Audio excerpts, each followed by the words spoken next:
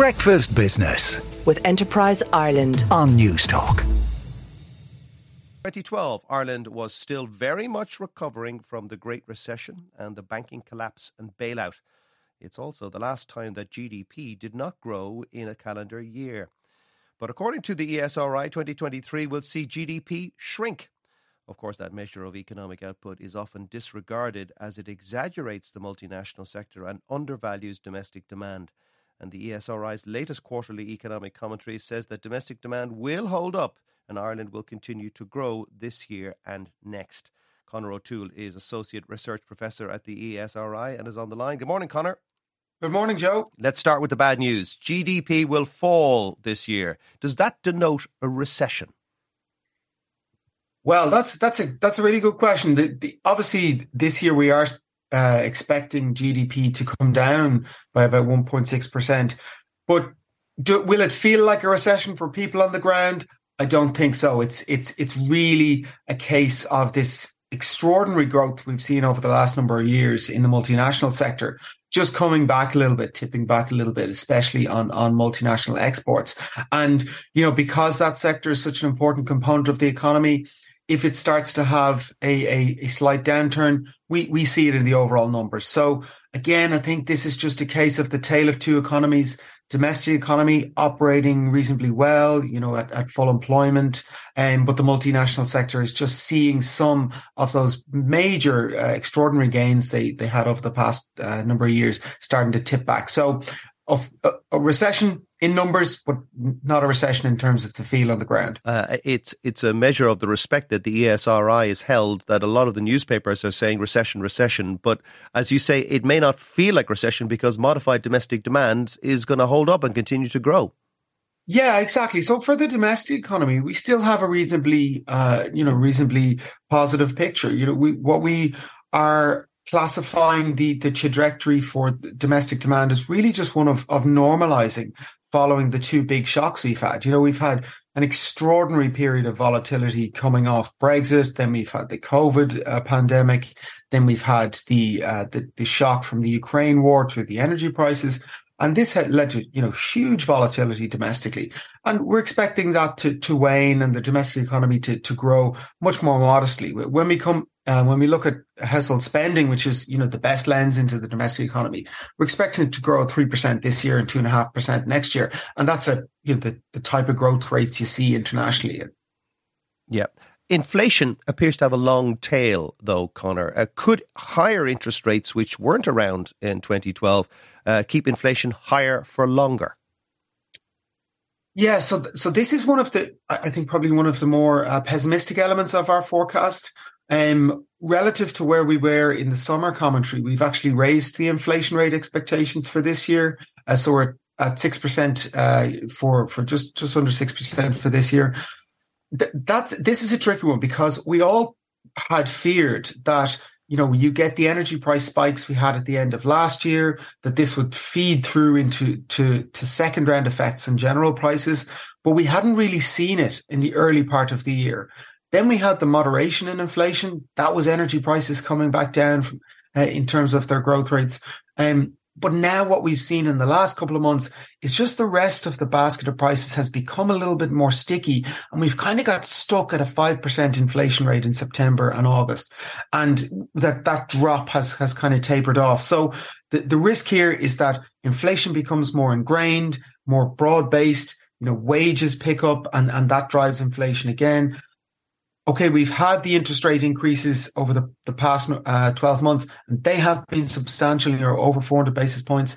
That is really big.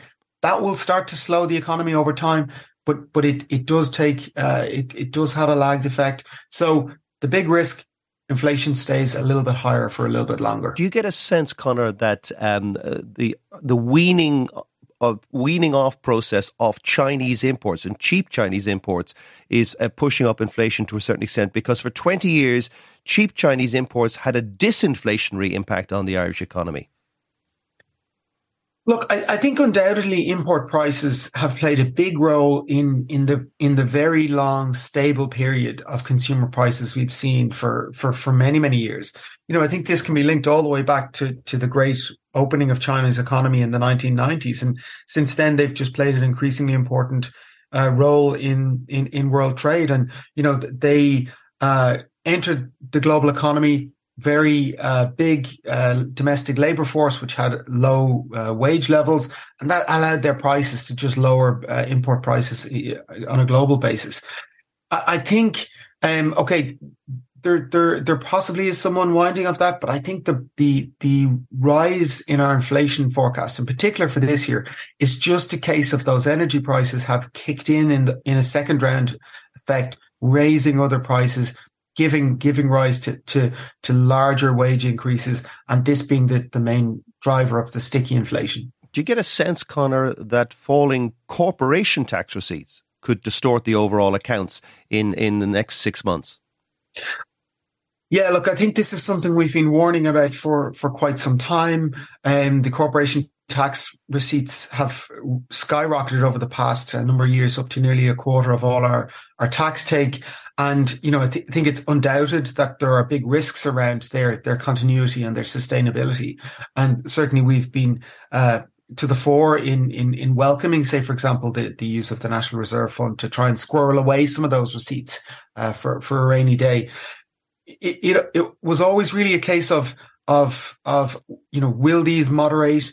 And I think we are starting to see some slippage in terms of the growth rates. Okay, look, the tax take for corporation tax is still up on a year-on-year basis for the full year, but the trajectory is not good. Slippage in August, slippage in September.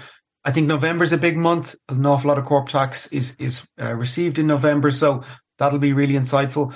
But I really do think on a broad base, we need to plan that these revenues there is a component there that is unsustainable and really needs to be treated like a windfall. And I wonder whether that will be addressed in the budget next week. Would you say that a slight weakening or softening of the Irish economy is a good thing to avoid a hard crash? Look, I think, we've talked about a recession overall internationally, with our trade side. That is really a multinational effect. But two things I would note. We have already also moderated our domestic economy path. Okay, it is operating really well. It's kind of normalizing. It's at full capacity in the labour market. But some of the indicators are tipping downwards as well. Some of the retail sales indicators, our consumption forecasts a little bit lower.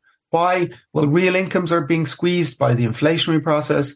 We don't see as much savings in the economy as we had before. So all of these factors are kind of leading towards a lower growth trajectory for the domestic economy. On the international side, okay, the multinational effects notwithstanding, there is a broad-based slowdown in international trade, and that's going to hit Ireland, and that's undoubtedly given we're such a small open economy. So what's the broad picture? I think it is slowing, and domestically, I think we are on a lower trajectory. And, rather than thinking of hard or soft landings, I think our expectation at this stage is that there will be more moderate pace of growth going forward, in particular, both coming from domestic and international channels. Thank you very much, Conor. That's Conor O'Toole, Associate Research Professor at the ESRI.